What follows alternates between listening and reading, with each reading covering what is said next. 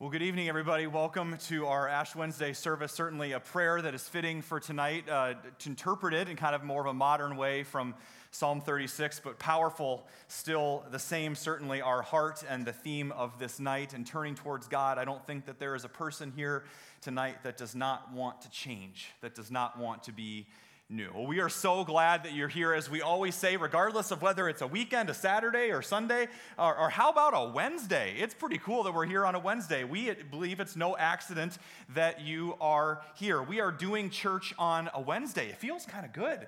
Maybe we should do this all the time. What do you think? Okay. If you show up, I'll be here. If you guys want to come, that'd be great. That'd be awesome. But there's something about Ash Wednesday, actually, the fact that it's on a Wednesday that I actually really love, that I think is very fitting for this day, is it sort of interrupts us, doesn't it? It sort of just stops us right in the middle of our week. You're normally probably not here on a Wednesday. Some of you are from maybe different groups or classes that are going on, but there's something about worshiping here on a Wednesday, something about being together. This is a set-apart night. This is a holy night. And the reason that we're here, well, you're here for a lot of different reasons. Maybe some of you grew up with this and this is completely normal for you, and you're wondering why we're not having a soup supper in the lobby afterwards with green shag carpet. I mean, some of you are wondering what happened to that if you grew up Lutheran or more of a traditional setting. Some of you were drug here tonight and you're like, what is this ash thing all about? Are we going to get ashes dumped on us? Or just going to set your heart at ease for those of you that are kind of weirded out by that, or that's an odd thing. There's nothing weird about it. There's nothing magical about it. It's simply just us living out this age-old tradition, centuries old, of God's people using ashes. When Job repented, when people repented throughout the Old Testament, they would repent in sackcloth and ashes as a way of saying, God, this is who we are essentially before you. We are mortal. We are broken before a holy and living God. We deserve death. We came from the dust, and to dust we... There's a mortality to tonight. There's a simplicity about it that we don't stop and reflect very often, and so tonight is very, very important. And so at the end of the service tonight, just to give you a heads up, for those of you that this is a new thing, and I know for some of you it is, because we have a lot of new people at Hope, and most of new people at Hope are coming from no church background at all, or a church background that is not necessarily Lutheran, and we're a little weird, but we don't apologize for that, especially on nights like tonight, because boy, we need grace. And that's one of the things that we talk about a lot as Lutherans. And so as we begin tonight, we begin this journey as well. Yes, it is Ash Wednesday, but it is also the beginning of Lent this weekend, the first weekend of Lent, this 40-day journey, these next 6 weeks leading up to Easter. And the power of that, the power of this journey, we don't observe every tradition or holiday in the liturgical calendar as a church, but we were talking this past week as a staff about the lost discipline in our immediate culture, a culture of immediacy where everything is at our fingertips and our grasp in a second. We maybe have lost somewhere in that the discipline of longing, the discipline of waiting, of having to anticipate something. When everything is at your disposal all the time, you don't have to wait for anything. Well, there is a journey to the cross, a journey that Jesus and his disciples took, and a journey that Christians for centuries have gone on, and millions around the world are beginning tonight. You are a part of something much bigger than yourself, and so we join that journey tonight. And Ash Wednesday, yes, is certainly important, but it's important we understand the journey that we're beginning and what this is all about, which is a bit more then, which maybe for some of you is your first moments, your first hours without chocolate. Or for some of you, your first day without Facebook. You begrudgingly signed off today, or Twitter, or caffeine, or anything like that. Or if you're like me, the thing that you give up every year is any hope that the Hawkeyes are going to make the NCAA tournament. And once again, I have renewed my Lenten tradition of giving up on the Hawkeyes for another year. But those of you that are Iowa State fans, you do not have to give that up for Lent. So blessings to you on your journey, but we'll just really learn repentance as Hawkeye fans in that sense. We'll be a little bit closer to Jesus maybe by the end of these 40 days. I'm just kidding. But in all seriousness, it's really important. A lot of you are giving things up.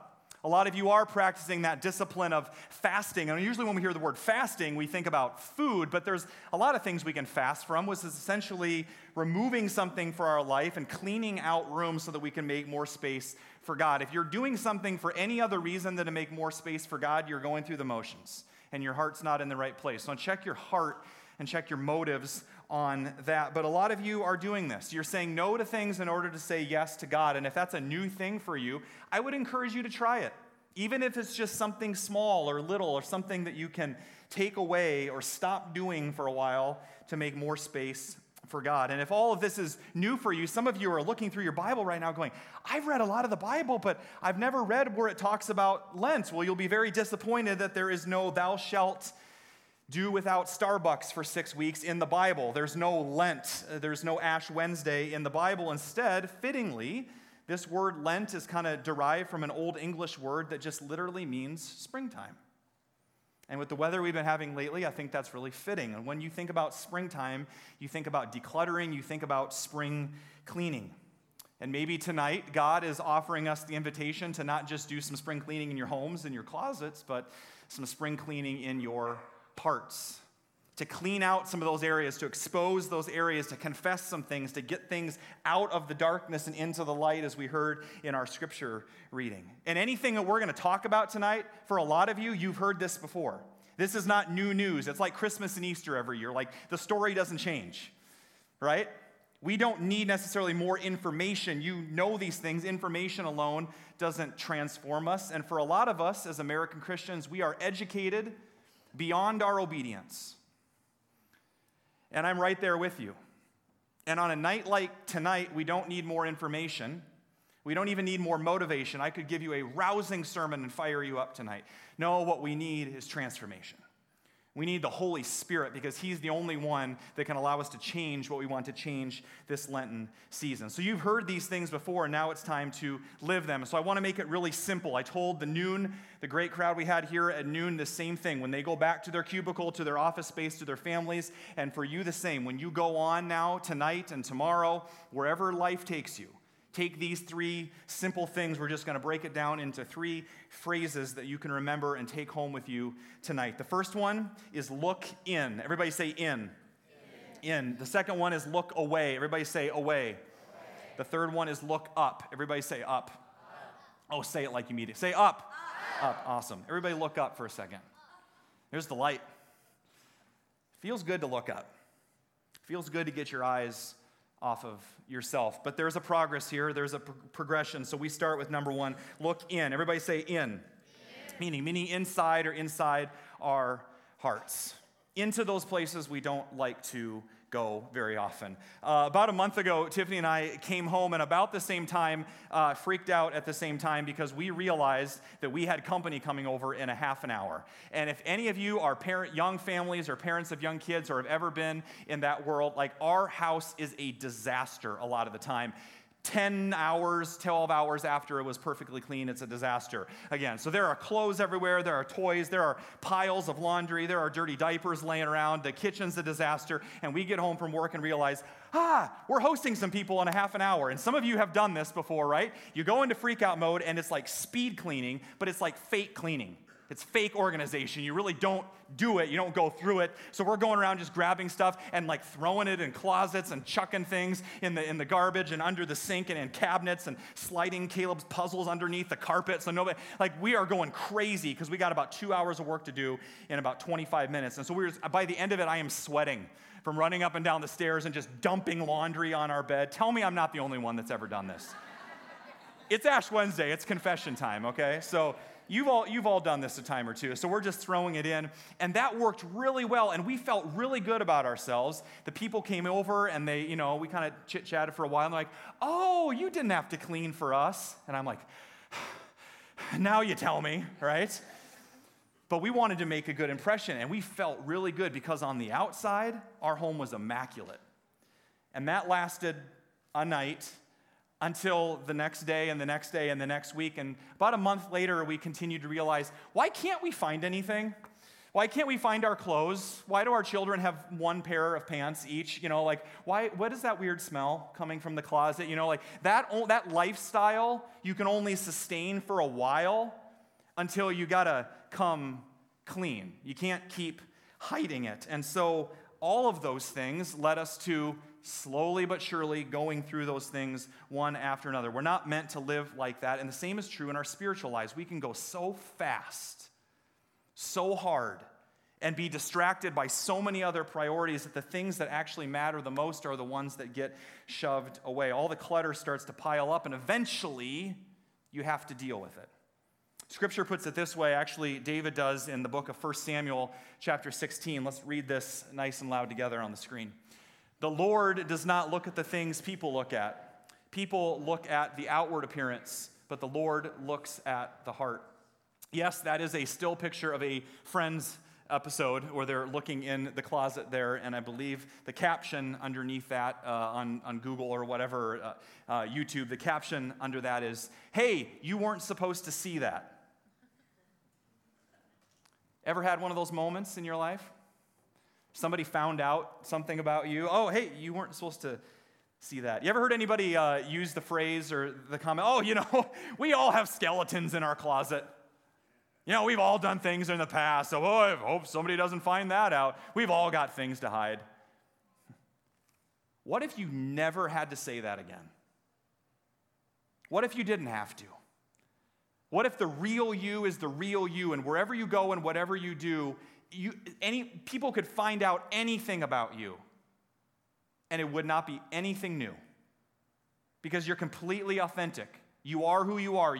People, they see you, and that's what they get. What if you didn't have to have anything to hide? Because the problem is, when we get down to it, God's not so interested in the smelly t-shirt or the kid's toy that's shoved in the closet. It's the mistake that you made in college that you continue to carry with you. Or the mistake you made last week that you just feel so guilty about. I don't even know if I should go to church this week after what I've done. It's the argument you had with your spouse on the way here tonight, which never happens, I'm sure. It's those things that we shove in the closet. It's the apathy towards your spouse recently because you've bought into the lie that that's just kind of what happens to couples after a while. They just drift apart. So we'll just kind of shove it under the rug and come to church and put on happy, smiley faces. It's the constant game of comparison that you play with your friends and your colleagues around you, and without realizing it, it begins to steal your joy and makes you a very envious person. Maybe it's the way that you beat yourself up for not being a good enough parent, and you just don't think that you measure up. Maybe it's your apathy towards spending time with God in prayer and devotions and worship. Maybe it's the self-hatred that you carry with you that comes after every time you look in the mirror and you can't stand the way you look. And somewhere we start believing a lie that we have to keep those hidden, because if people found out the real us, if they found out what we're really struggling with as a church person, heaven forbid, we wouldn't be accepted. We wouldn't be wanted, and certainly God would be extremely disappointed with us. And some of that stuff has been shoved in closets for many years, and some of it is just recently. But trying to hide our sin from a God that is all-knowing, whether you're hurting tonight, whether you're lonely, whether you're overwhelmed or stressed out or ashamed, trying to hide anything from the God of the universe is utterly useless. God says, "Hey, I see it all.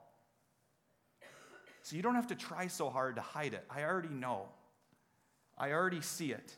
Even those things you think that nobody else sees, God says, I see it." Instead, we come clean. Instead, we don't offer any excuses on Ash Wednesday. My wife is really, really good about challenging me to simply say, "I'm sorry." Not, "I'm sorry, but let me justify myself. Let me tell you why I'm sorry, but I really don't need to be too sorry," because Ash Wednesday is a night to say, "God, I'm sorry," and leave it at that. I read something last year during Lent that I wanted to make sure that I was able to share with you this year. Just so simple and yet so profound, I feel like it was saying, how often do you say these 4 words in your life to God and to those that are closest to you? How often do you say, "I'm sorry," and just leave it at that? When's the last time you said, "I was wrong," about anything? How about as a grown, independent, strong adult? When's the last time you said, "God, I need help. I can't do it on my own. I don't know how to overcome this. I don't know how to beat this. I don't know how to have victory in this. How often you say those things might reveal the condition of your heart as you head into Lent. What's the condition of your heart? 1 John chapter 1 says it this way, and this should sound very familiar to you if you did grow up in a traditional church or in the Lutheran church. This is right out of the green hymnal, right? This is the first order of confession and forgiveness, and this is the first part, and we'll get to the second part later, but let's confess this together tonight. If we claim to be without sin, we deceive ourselves, and the truth is not in us.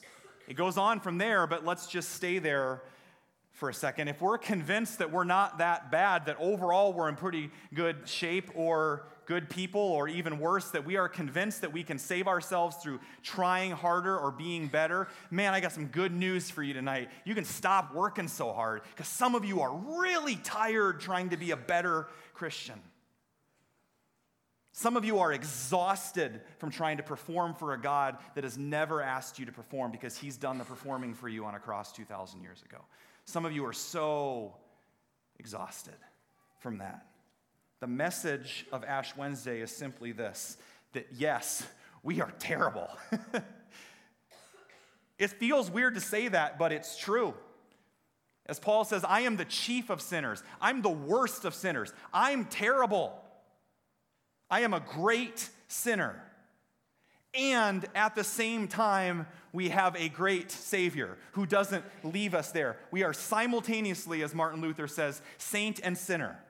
And in the mystery of Christ, we coexist in that state. We are great sinners, but we have a great Savior. And because of that, Ash Wednesday in the season of Lent is not something to dread. It's not something to worry about. Oh, I'm going to open the closet. Ooh, what are we going to find there? Ash Wednesday and Lent can be a time of healing, a time of coming clean, a time of refreshment, because you don't have to strive anymore. So look in this Lenten season, Jesus says, but don't just look in. God says, know that when we look in, I can handle anything I'm going to find, God says. Some of you aren't going to go there because you have this idea, this closet, and you think that when we open it, or this area of your life, depending on whatever it is, we have this image of God up in heaven, and you kind of open up or confess something to him and say, God, I'm sorry for this. You know, this happened, this terrible thing I did back in college or last week or last month or whatever it is. And we have this image that God is up in heaven going, no, you completely caught me off guard with that one. I'm shocked. That's too big for me. His grace is bigger than any mistake that you've ever made. You cannot out-sin the grace of God. Let me say it again. You cannot out-sin the grace of God, because nothing is more powerful, nothing is stronger than the cross. This isn't about you trying harder during Lent. This is about leaning in with everything we've got to the only hope that we have. It's that giant cross. That's why it's so big. That's why it's so prominent, because without Jesus, we've got nothing. Amen? That's why we sing, Lord, I need you. Lord, I need you, over and over and over. So we look in, but Lent is also an opportunity to tell us to, Scripture says, look away. Everybody says away. Meaning away from our sin, away from the mess that we've created, whatever we've hid. Another way of describing this that we say around church a lot, if you've read Scripture, is repentance.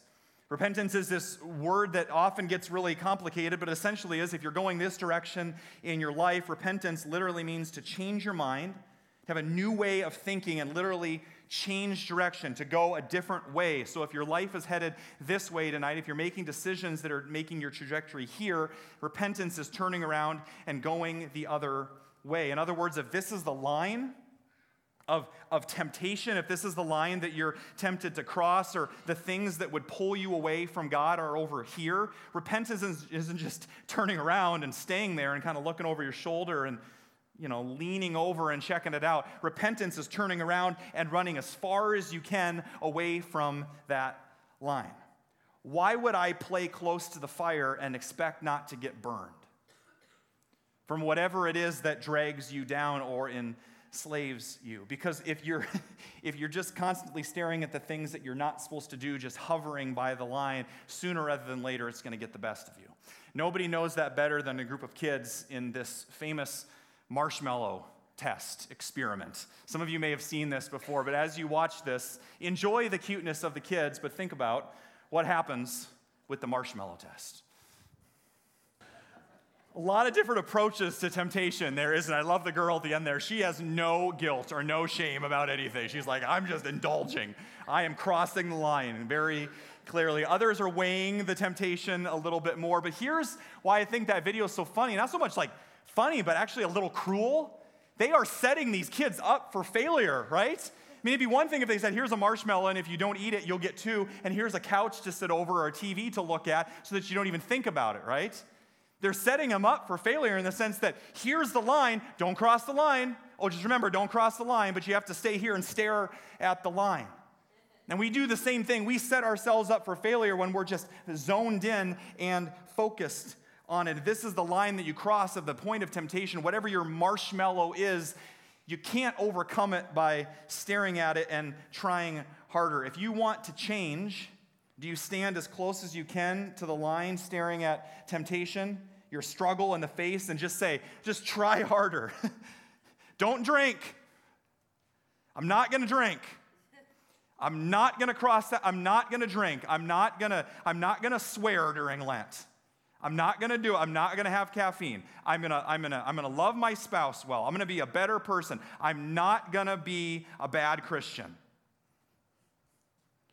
And meanwhile, God's over here saying, hey, come over here. This is where the joy is at.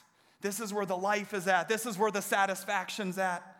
Stop navel-gazing. Stop looking at you, God says, and look at me. Change your focus to something more beautiful. Instead, we view repentance as simply saying, God, I'm sorry that I crossed the line, but I'll just kind of hang out here for a while. And God's saying, I'm over here. It's not about the line, it's about intimacy with me. Anything that you are going to do for Lent, if it does not draw you closer to the heart of God, we've missed the point. You can't overcome it on your own. The strength is over here in the cross, God says. Don't forget where the victory lies. In a similar way, it's kind of humorous as I talk to different people and you read things on Facebook of people that are giving stuff up for Lent because it seems like, well, it seems like what everybody else is doing, and Pastor John talked about it tonight, so I should probably do that. It's the good Christian thing to do, or I could feel better about myself and just try. And so we give up coffee or Facebook or certain foods or whatever it is. And my question for you tonight is simply this: what is your goal? Why are you doing that? Is it to participate in Lent, or is it because you truly want a different kind of heart?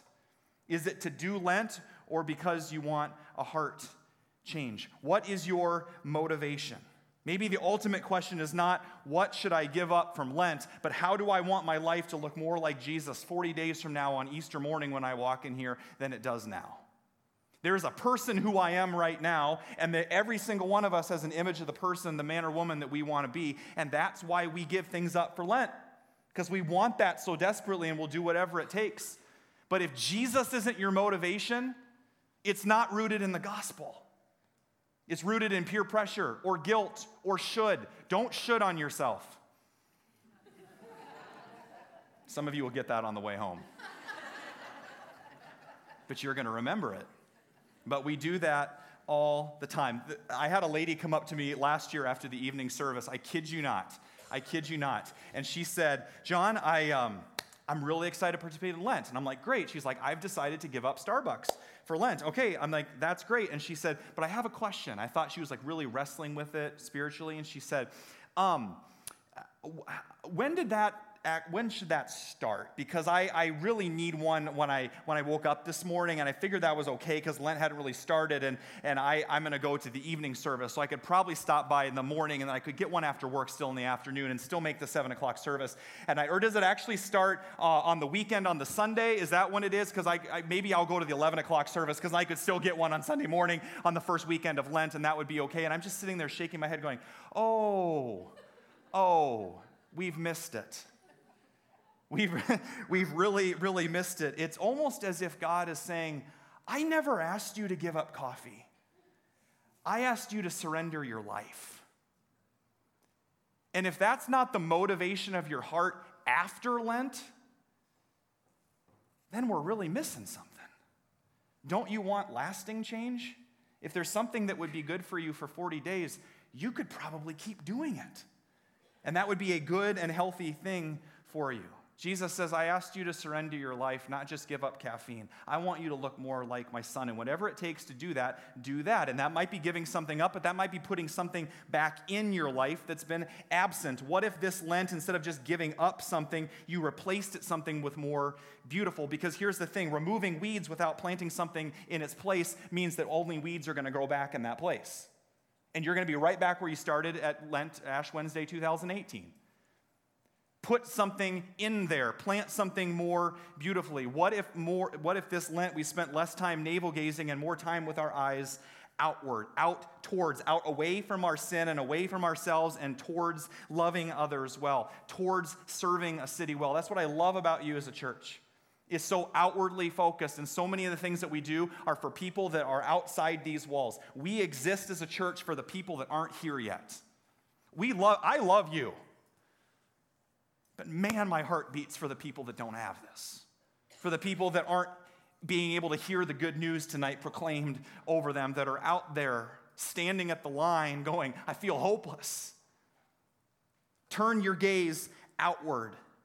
This may be oversimplifying it, but I was thinking about it this week and I was preparing for Ash Wednesday. The more focused that I am on serving others, the more focused that I am on the needs and the hurts of people around me and how I can serve them and pray for them, the more that I'm pursuing my wife, the more that I'm fully present and loving my kids well, the less temptation I find myself in.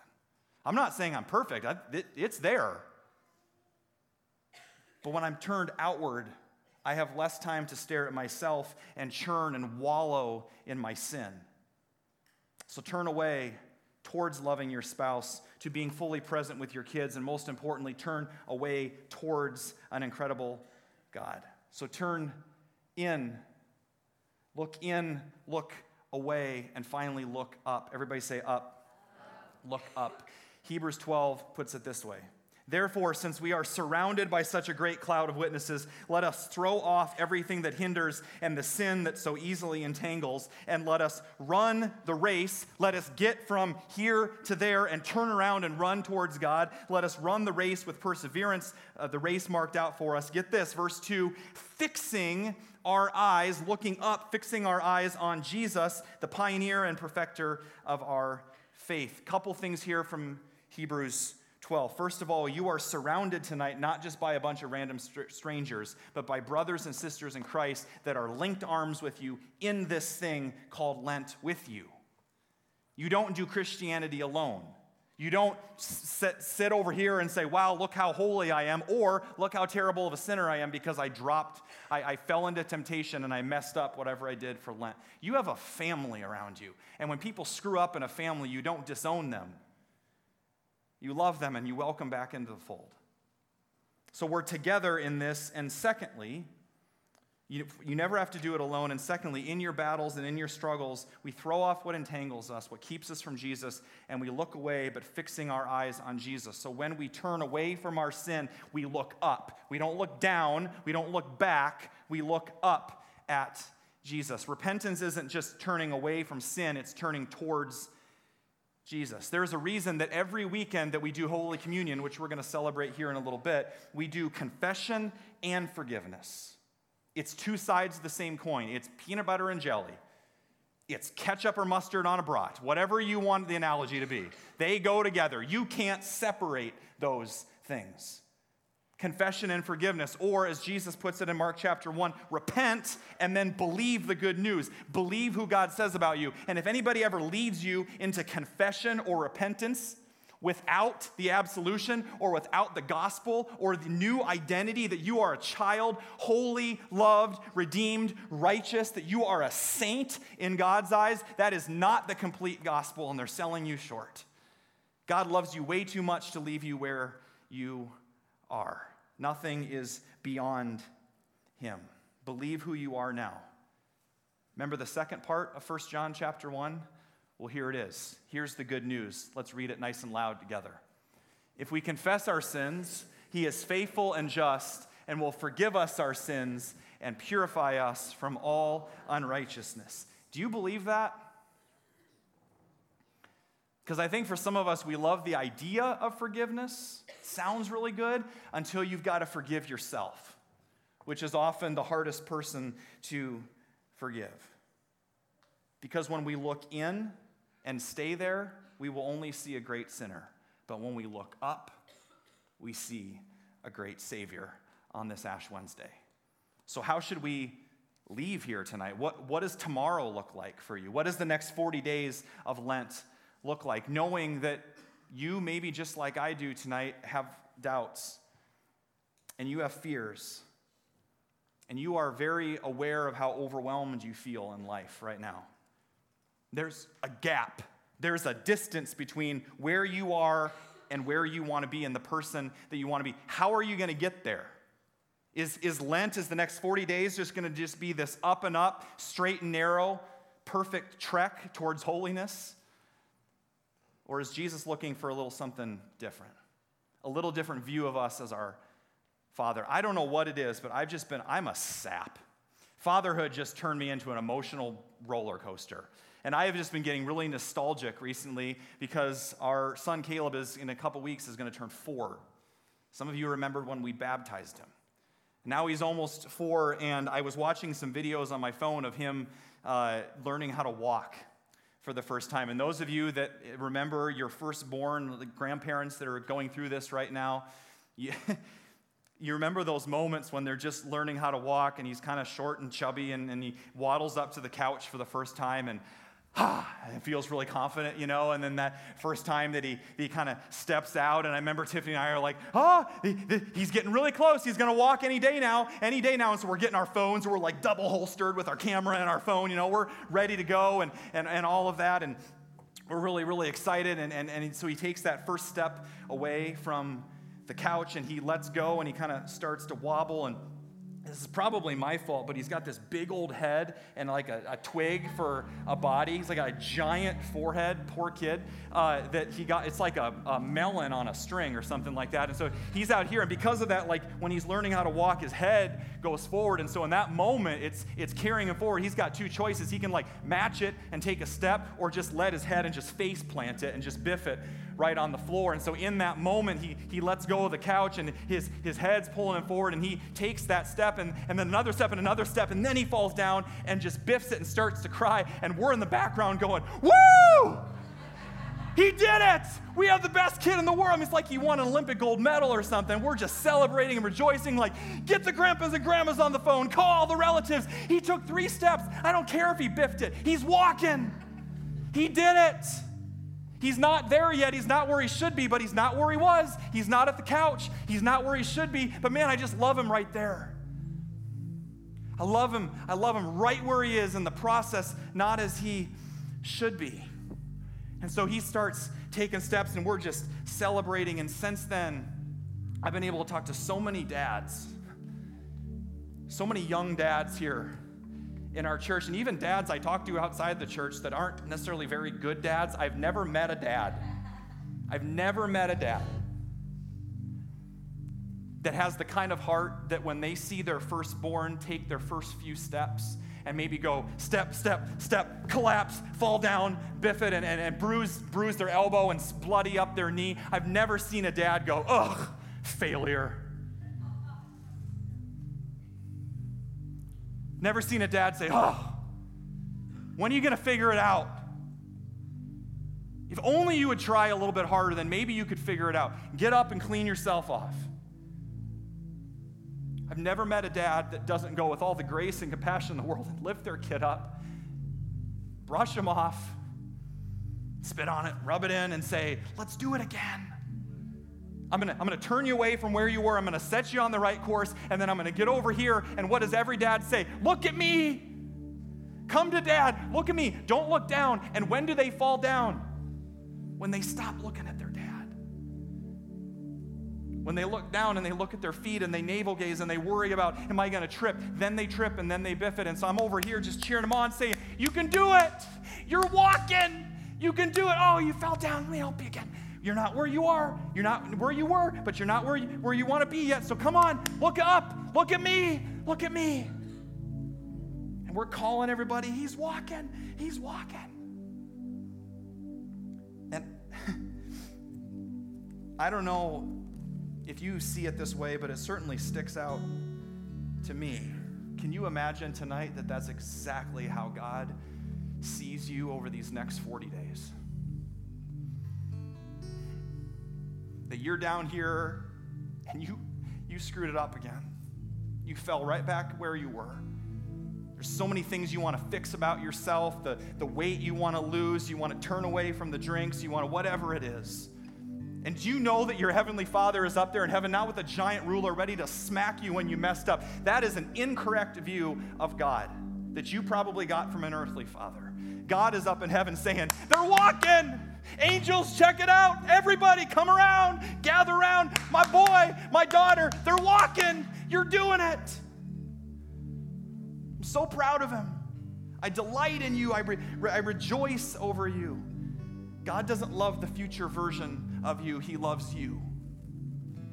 Where you are tonight with bloody knees and bruised elbows, just as you are. We are great sinners, but we have a great Savior who says, look at me these next 40 days. Look at how great I am. Stop looking at you and look at me. Look how great I am. Look how gracious I am. Look how beautiful I am. That's why David says in the Psalms, when he committed his terrible sin, what was the medicine for David when he was wallowing in his sin? There's one thing I want to do, and I just want to gaze at the beauty of the Lord because it just eclipses everything. I'm not over here wallowing in my sin. I just want to worship. I just want to gaze upon the beauty of the Lord in his temple. And that is medicine for my soul. God says, look at me. Look how loving I am. And if you fall, get up. Get up. Confession, forgiveness, freedom. Our sin is real, but so is our Savior. Our death is real, but so is his life. And that's why in a few minutes, when you come up for communion, the last thing that's going to happen is we're going to put some ashes on your forehead and the sign of a cross. And some of you are like, I don't know. Wear it. Wear it with confidence. Not in yourself, but in what Jesus has accomplished on the cross. Don't diminish the greatest act of love that has ever been shown. And I invite you as you come up for communion and ashes tonight, and you will hear the words, from dust you have come and to dust you will return. Not as a smack in the face, but as an admittance of our weakness. In our weakness, he is strong. As you come up tonight, why don't you come stumbling up with bloody knees and bruised elbows, just as you are, and receive a cross to wear with confidence in your Savior. Let's stand together.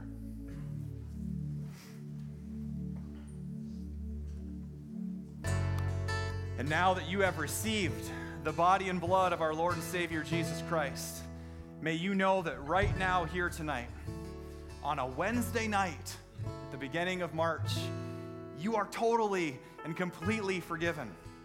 That you have been washed clean, that you have been set free, that you have been given a fresh start, a clean slate in his grace to live in freedom. And even though we stumble and fall over these next 40 days and beyond, although we are great sinners tonight, may you know that you have a great Savior. And because of it, you are forgiven, you are redeemed, you are holy. And when God looks at you, he sees Jesus. He sees his Son. And we are thankful for that. Praise God and wear that cross with confidence, not in yourself, but in the cross of Jesus Christ. Amen? Amen. God bless you. Thanks for coming to church. Go be the church. Have a blessed Lent. See you next